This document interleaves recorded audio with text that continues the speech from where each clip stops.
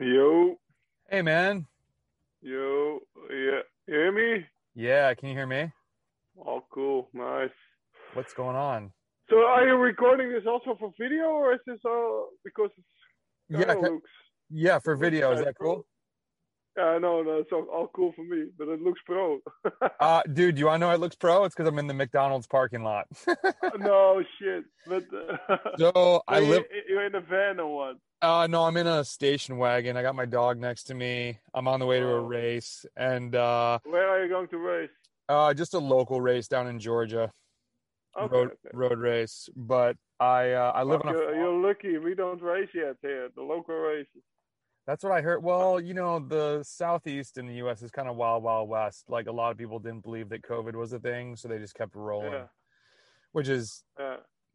you But know, at the end, you're still racing. so I got vaccinated a Cool. couple weeks Yeah, ago. that's a good story. Good for you. Yeah. Because So, I'm still trying to get into the US. oh really? You can't even come over? Yeah. No. For the Europeans or the Schengen countries, it's 14 countries. You have to be 14 days in Mexico or Canada before you can enter, which makes it a pain in the ass for me, So, Oh wow. yeah, I yeah. So it's kind of I shitty. dealt with the Schengen thing. I was living in Belgium for a short time and didn't even realize what that was, and so I had to leave and I went to Croatia and I went Yeah, to Scotland, which ended up being a blessing because I was like, holy crap, Croatia is amazing. I wish I had brought a bike with me, but yeah. It's you know, nice, huh? oh, it was great. We had a great time. We were there for about 7 days. It was really quiet. It was like we went to Havar City and there was no one there. It was very odd, but it was like November, so I guess that's to be expected.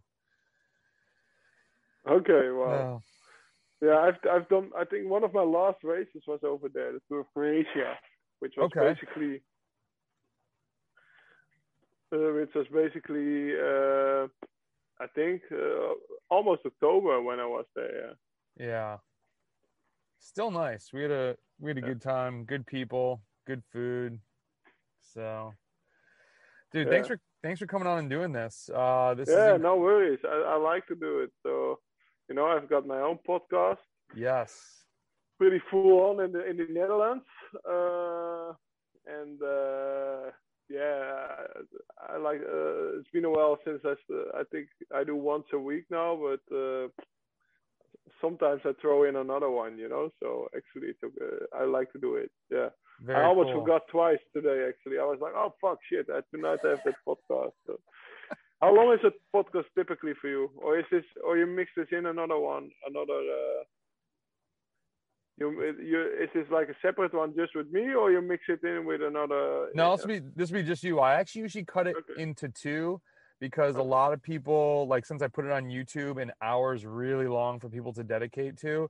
And so yeah, I yeah, noticed people were watching like 20 to 30 minutes. So I asked people, I'm like, nice, yo, I put a question up. I'm like, do you guys like shorter? And like, dude, that'd be awesome. So I even do like 8 or 9 minute podcasts yeah, yeah, that are just like, this is what I'm thinking about. This is what we're talking about. I got an athlete doing this, da da da, just to sharing experience. That's actually how yeah, this Evoke business started. Like, I'm not a pro. I just love cycling. It's changed my life. I've been coaching people for a long time. And I was on the phone with my friend and I'm like, dude, we should record this. Like we should put a podcast out. And he was like, do you think people will listen to it? I'm like, well, our moms will listen to it first and then maybe it'll spread a little bit. So and you have a lot of listeners now, or so on YouTube we have about on YouTube? 1,700 subscribers. We'll get like Okay, 2,000. cool. Like Ted King just came on. He'll get like 2,000 views. Podcasts we just passed like 35,000 total though. So we're tiny. Yeah, yeah, We're growing and that's why it's crazy for me to sit in a McDonald's parking lot and talk to Lawrence Tendam, LTD. I'm like, I yo, told somebody, no, they're like, wait, are you freaking serious? I was like, yeah, dude, this is crazy. cool, yeah. so, Cool. And how do you have like an intro, or how does it start? so, Like dude, do you know what, man? This is, if you're cool with it, I would love to play this part. And usually like just the raw. Do you know Joe Rogan? yeah. Just how he rolls in, man. Just like, Okay, yeah. cool. So do you know Frank Overton? He's a U.S. coach. I know the name, yeah. Yeah, so he's into like gravel, and and so we started talking, and he's like, "Dude, are we live?" And I was like, "Oh, we were live 10 minutes ago." People like, okay. Oh, maybe I should start putting that in the email to people of like, okay, by the way. Exactly. No, because when we start, we have an intro and blah blah, and then we introduce the guest, but it's okay. So, well, dude, you need no intro. Everybody knows who you are, but this is what I thought would be the easiest question every time, but it's become the hardest. It always makes people pause. Who is LTD? Yeah. That's my first question. Oh, so that's so now we're live. We're live. I'll cut it up. Okay. Yeah. If we can keep the whole thing live, that would be even better. Yeah, the parking lot, McDonald's. What did you order? Somebody asked me, this guy in the UK that coaches me, Tom Bell, pro mountain biker out there, and he was like, "Oh, it just dawned on me watching your podcast that you've got this crazy space background because you're in your car on the side of the road." And I was like, "Exactly." Yeah. I'm in the main cave. Yeah, dude. So it's awesome. This is I'm in the main cave. This is my podcast studio. This is my office. This is where I used to live for the last 4 months because we were doing reconstruction of the house. I'm also having some bikes hanging around, which the bikes who doesn't fit in the garage. Who is LTD? I'm a father, first of all, husband. Riding bikes since I was 2 years old. Damn. Actually, first memories of biking is that I was next to the channel because I was born on a houseboat. So makes me also like a little bit hippie, like like in Holland they think the houseboat people are a little bit weird. So I was on my like 3-wheeler or like Strider bike next to the canal, and I was lost. And I thought with myself, fuck, if I just turn around, I come back, But the bike was always for me something to explore the world, because the world is quite big. I remember I bought my first wheel touring bike when I, like 10, like 5 speeds, so 10 gears, 42, 21, I think, was the smallest gear, and a 52, 14 was the biggest one. And then you're like 11 years old, and you can go around like maybe 30 kilometers, 20 miles around. Yeah, and nobody of your friends is going that far. That's far. Yeah, so it was always for me a way to discover things. Then when I was 15, after a good winter in Holland, where we did some ice skating, on the ice, on the canals, when all the Dutch pictures. Then I started biking. I was a fan from the Tour de France, and within 3 years I was like top of the juniors, and then I became a pro, obviously, and I was that for 16 years. Whereas also I had my hiccups, like I remember 2015, I didn't like it anymore. I think we're going to discuss all this with power meter, nutrition, losing the weight, losing too much, everything too strict. So I moved to the US for 1 year. Lived in Santa Cruz, California, and in Turkey. And there I discovered a love for biking again, because there I remembered I met Scotty D. I was riding a lot with Ted King, who was in your podcast lately, and I discovered gravel biking, mountain biking, going to Grinduro, going to Leadville, going to whatever race. I did the Taint Hammer, I did some Grasshoppers, I did all the local Tuesday, Saturday rides, whatever. And I discovered back the love for cycling. And basically that extended my career with 3 years, because I was going to retire after 2016, and then I retired after 2019.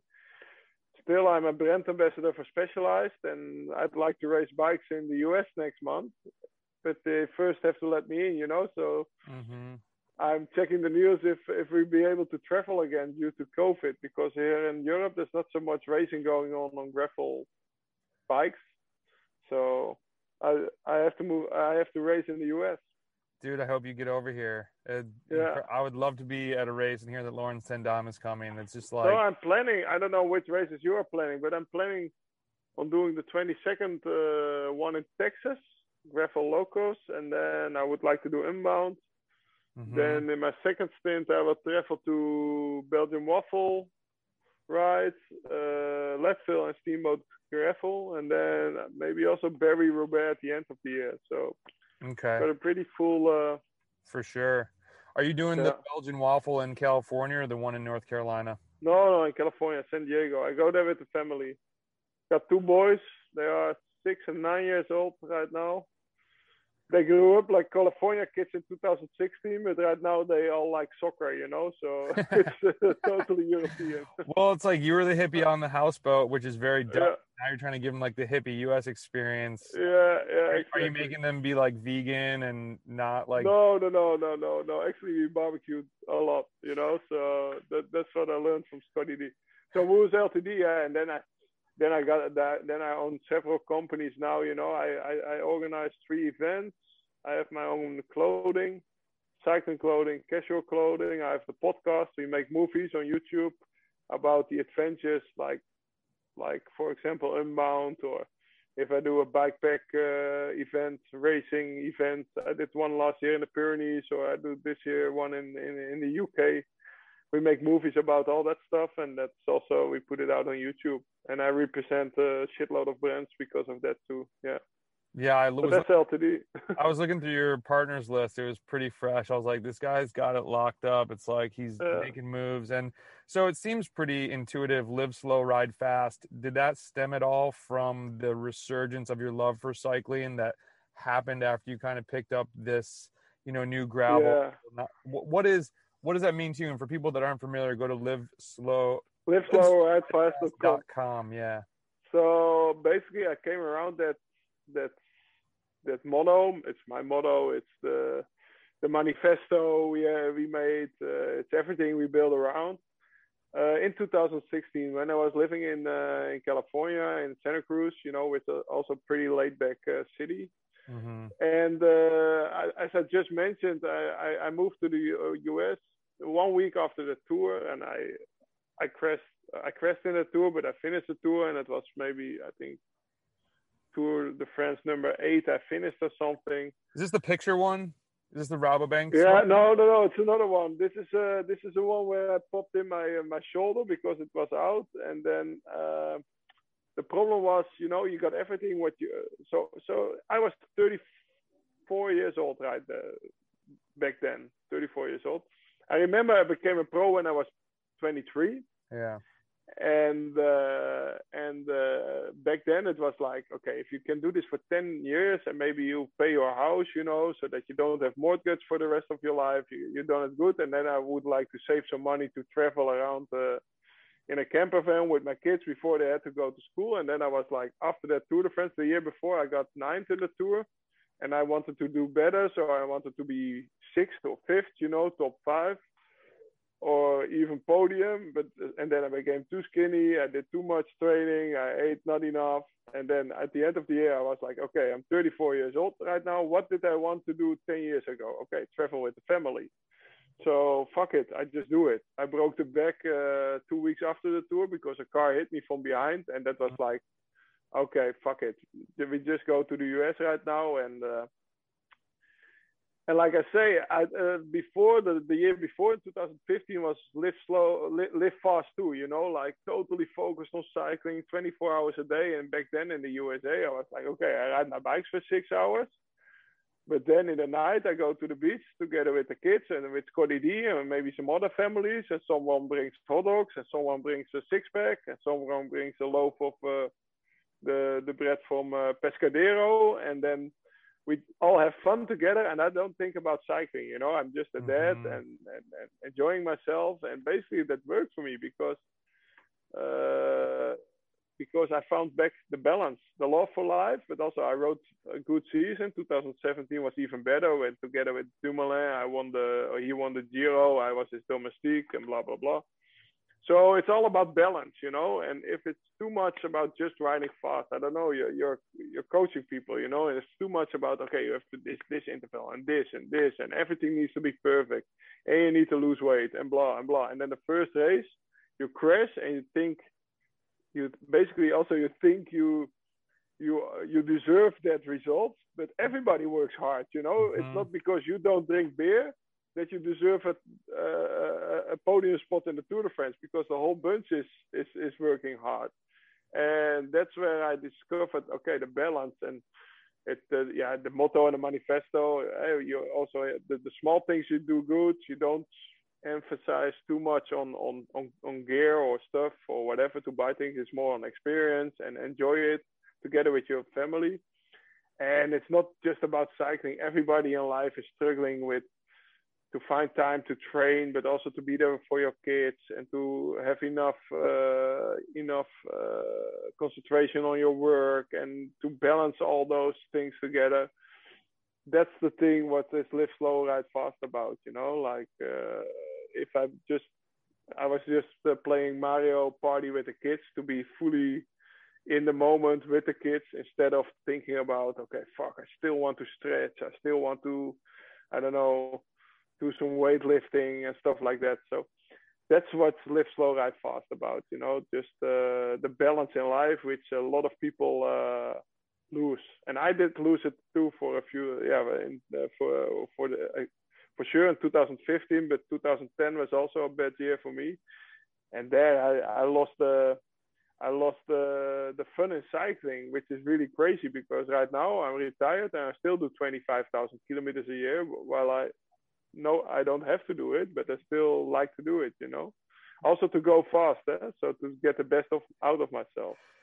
Dude, I love that. I'm so happy that you rekindled and refound that love for the bike. I mean, I always try to tell people that whether they're just trying to finish their first Gran Fondo or win a national championship, if we're not having fun, we are totally messing up. And so to hear you say that and encapsulate just that idea in everything that you've been through is incredible. What do you think when you said you got too skinny? That's a big thing that a lot of cyclists go through. You know, I got to be skinny. I'm really happy to see a lot of pros now talking about themselves in the weight room and looking at guys like Sagan and, you know, being strong. What was it in your own head being like, I got to lose weight. I'm going to the tour. Or was there other people putting pressure on you? Or what do you think? No, it was mostly myself. Okay. Yeah. It was mostly myself, you know, because then maybe you got injured and the thing you can control is your weight because it's just what you put in your mouth, you know. To control the form is a lot more difficult because that's what you do in training and you have to wait till the form arrives basically. But to get skinny, for me, that was not so difficult because you just eat less, you know, or train more. So,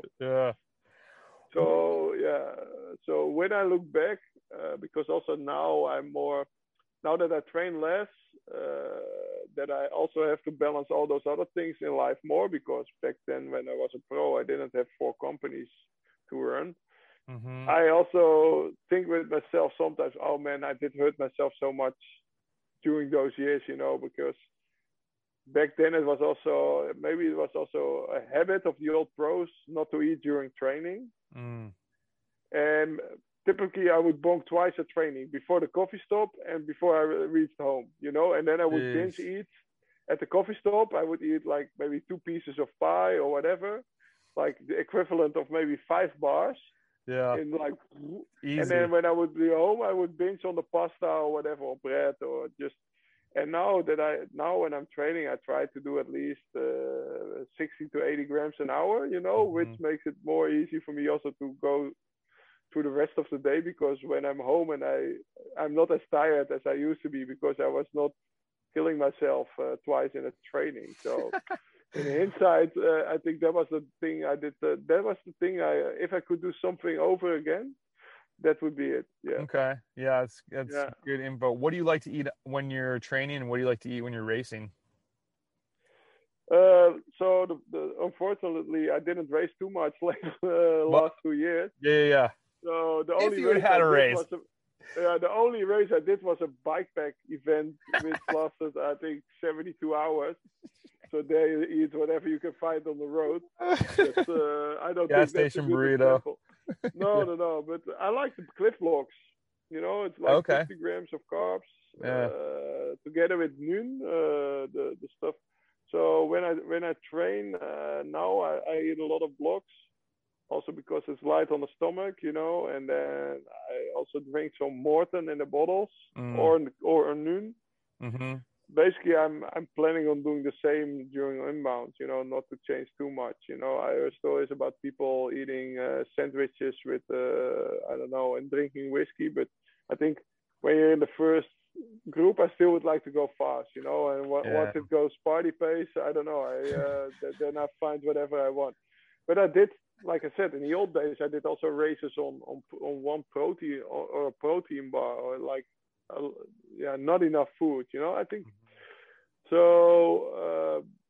Yeah, and if I would have a soigneur making things for me, I would like to have those rice things made for you. But to be honest, when I'm training, I don't make those things. I just take some blocks and maybe a Cliff Bar, and we stop for a coffee stop or something. But I remember an interview like this in 2012 because somebody made an interview with me about being a pro, and I just reread it, and he asked, "What do you bring in your back pockets?" And I remember I stated, "Okay, it's a phone, it's a wallet. In the middle, it's always extra rain jacket, and on the left side, I would take 1 or 2 bars." But it stated like I would stop for coffee and eat a piece of pie. So the bar would go for maybe 3 weeks before I even would eat it, because I would always stop for coffee and eat something over there. So, and also I think I still did it when I was living in Santa Cruz. I remember the Highway 9 coffee and places where to stop. But now in the COVID, it changed a little bit. I don't stop so much, and I start to eat more carbs where I take from home, and I notice it works better for me, to be honest. And everybody tells you that, every scientist tells you that, but you're always like, fuck it, I do myself, and now I experience it, and I'm like, okay, actually that's kind of cool. Like, Monday I did a 7-hour ride, and I didn't stop for coffee or pie or Snickers or Coke. I just stopped twice for water, and then I filled my bottles and put some Morton in, and I would continue. That's so funny. I'm huge on the carbs. I used to go to this morning group ride, and then it would start at 5 a.m. And so if I was going to do a long ride afterwards, it's a short ride. It's like an hour and a half for people that are like 9 to 5ers. And this guy's like, dude, do you have a convenience store in your back pocket? Because it's just like filled with like candy and like, I was like, dude, I'm going to go ride for like 5 hours. I'm a big boy. I got to have a lot of carbs with me. So, So I started doing that basically last year or so when COVID started and everything got into lockdown, and then I noticed like, fuck, if I take like 5 hours and I take 5 strips of blocks and maybe 2 bars, it looks like a lot, but if you count the calories, because blocks is just sugar, so it's no extra fat or protein calories.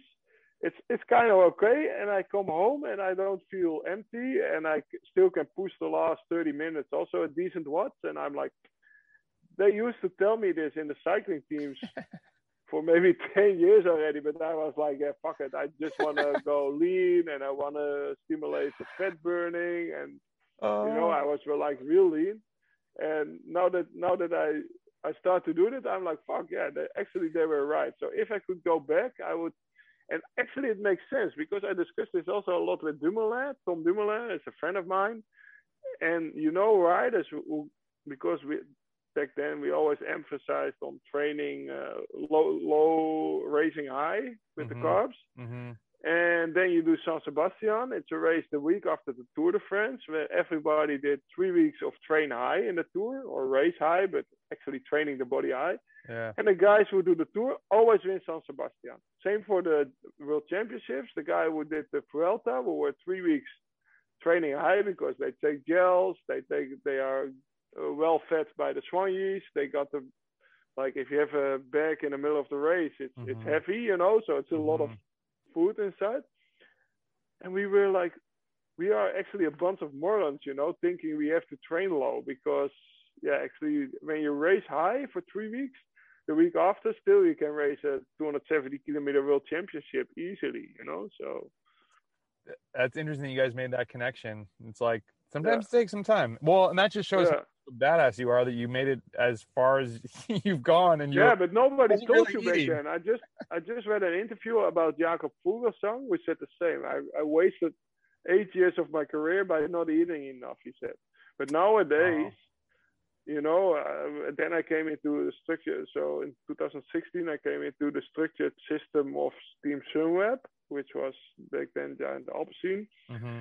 It was the first time after a race they asked me, "What did you eat?" First time I was like, "What the fuck? How do I know? I don't know. Like 2 bars." And no, we want to know because we want to see the race was 5 hours and you need 90 grams an hour, so you need at least 450 grams. And I was like, okay. Mm-hmm. So we started to do that, and then I noticed also like when I did it in a race, I didn't do it in the training yet. Like stubborn old guy, 35 years old. But in a race, I noticed when I would take 80 grams an hour, suddenly I didn't, because they always talk about the 200 kilometer barrier, in a big classic, and suddenly it was gone. So it just had to do with food, Dude, with nutrition. It's crazy. I hope everybody needs to go back and listen to that part, because I know some very accomplished amateur cyclists, and I just try to pound this into people's brain. I'm like, dude, if you're not familiar with what 90 grams of carbs looks like, you need to count it and figure it out. Yeah. And it's it makes just such a huge difference. It's funny, Ted King was on the show a few weeks ago, and so I'm like, I gotta check out his podcast. Of course, I saw you on there, and I was like, oh my god, damn, Lawrence was on there. Have you ever tried maple syrup? Oh yeah, because Ted was living in the. I use this what's it called, untapped stuff a lot when I was, but in Europe it's not available, but I still use it on my pancakes though. There you go. That's a good start. Yeah. I've been talking to him about some stuff about maybe doing a project, because I started putting it in a collapsible flask, and when you're talking about the size, dude, I got 250 grams of carbs, and it is like the size of my palm, and it sits so easily in your back pocket. So for like a super long ride, I'm like, so it's 3 hours of carbs you have there. Yeah, easy. Yeah. It's interesting, but but those are things you have to learn. For example, I did that bikepack race. It's a totally different world. Mm-hmm. And I was there, and I had my mattress, and I had my sleeping bag to sleep, and then what else did I bring? And the guy who won that race, James Mark Hayden, he had only the aluminium thing to sleep underneath if he needed to, but he slept in a hotel. He said, it's way more comfy. I agreed with him, but I didn't know. And I remember I arrived at the finish line. I still had 4 packets of those M&Ms in my back pocket, at least 4 Cliff Bars, which I took from the start and didn't eat. No way. I think a bag of chips. Like I could easily go for another 2 days with the amount of food I reached the finish line. So I asked him, what did you do? He said, okay, Lawrence, I imagined it was for me like, I don't know, 60 hours, like 2.5 days. And I thought I need 30,000 calories for that. Okay. So, makes sense, because you cannot eat more than 10,000 a day. So it makes sense. He said, basically, I threw in 30,000 calories together in a blender. And I made flapjacks and pancakes from it. So my mom made it for me, and I put it all in my. I said, so you didn't stop at the supermarket? No. He said, okay, Lawrence, supermarkets are slow. I was, okay, fuck yeah. I noticed. I was there waiting in line, with all my stuff collecting. Oh my god. So he only stopped also, like I'm trained now for the water, for the fountains at the side of the road.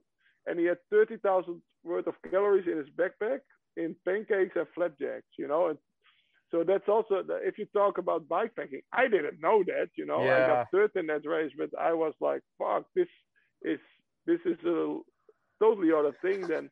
And somebody has to tell you that. And nowadays at the World Tour, the young riders got told you have to eat 90 grams an hour, which makes also the younger riders quicker doing, like Pogacar. He's 22 years old and he wins Liège and stuff like that, And I also saw Kasper Asgreen.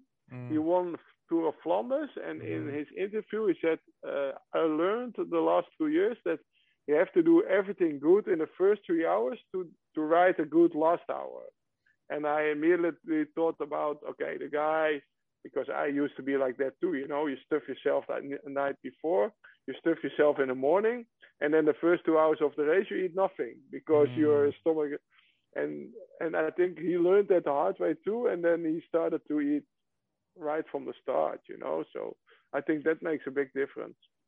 Yeah, I think we had a guy on, Pablo. He's an American. He's from Honduras. He lives in America now. And he is big into like smaller meals to kind of periodize the carbs. So he's doing like Yeah, 90-gram servings even after his ride, as opposed to one big meal and yeah, simple breakfast. And so it's interesting to hear other people bring that up. Um, End of the day, like experimenting, finding out what works for yeah, you. And exactly. Yeah, that's exactly what works for you. But what I notice now, what I know, because I also try to do just a Morton thing with 1 bottle an hour, but mm-hmm, so it's the Morton 320. mm-hmm. But I notice if I do Morton 160 and a blocks, that works better for me because Dude, then I still got something in the stomach. that's so interesting. I used to be sponsored by Science and Sport. They had the similar thing with Beta Fuel. Better Before it was fuel, coming out, they sent it to me like, "Hey, we know you go on these like crazy long bike rides. We try it." And I liked Malto. Something yeah, about something about just not eating, because then I was getting 80 grams of carbs in yeah, the bottle, and I never got to like put any food in my mouth. I don't know if it was a mental thing, but I was like, I don't know, just not vibing with me. Like I think I like the regular yeah, drink mix better. And there's other people that works great for them. They prefer just to yeah. drink it. So Yeah, so I like to do 40 grams from the bottle and then 50 yeah, from a blocks okay, because they also taste good, right? yeah, it's like candy. You're like, yeah, Yeah. it's like a treat. Like, oh, first hour in, shoot, I can eat some blocks now, you know? That's Like, I heard you say somewhere that like, and correct me if I'm wrong, when you got ninth in the tour that year, like when you were coming up in cycling and probably before you became yeah, pro, like that wasn't your goal. You didn't see yourself being a top 10 tour no, rider. What did you expect? We're in the early 2000s. Oh man, I hate to cut this one off, but we gotta. We will be back so soon with LTD talking so much more about gravel, world tour racing, and a bunch more antics. LTD, man, you are awesome. Talk to you guys soon. See ya.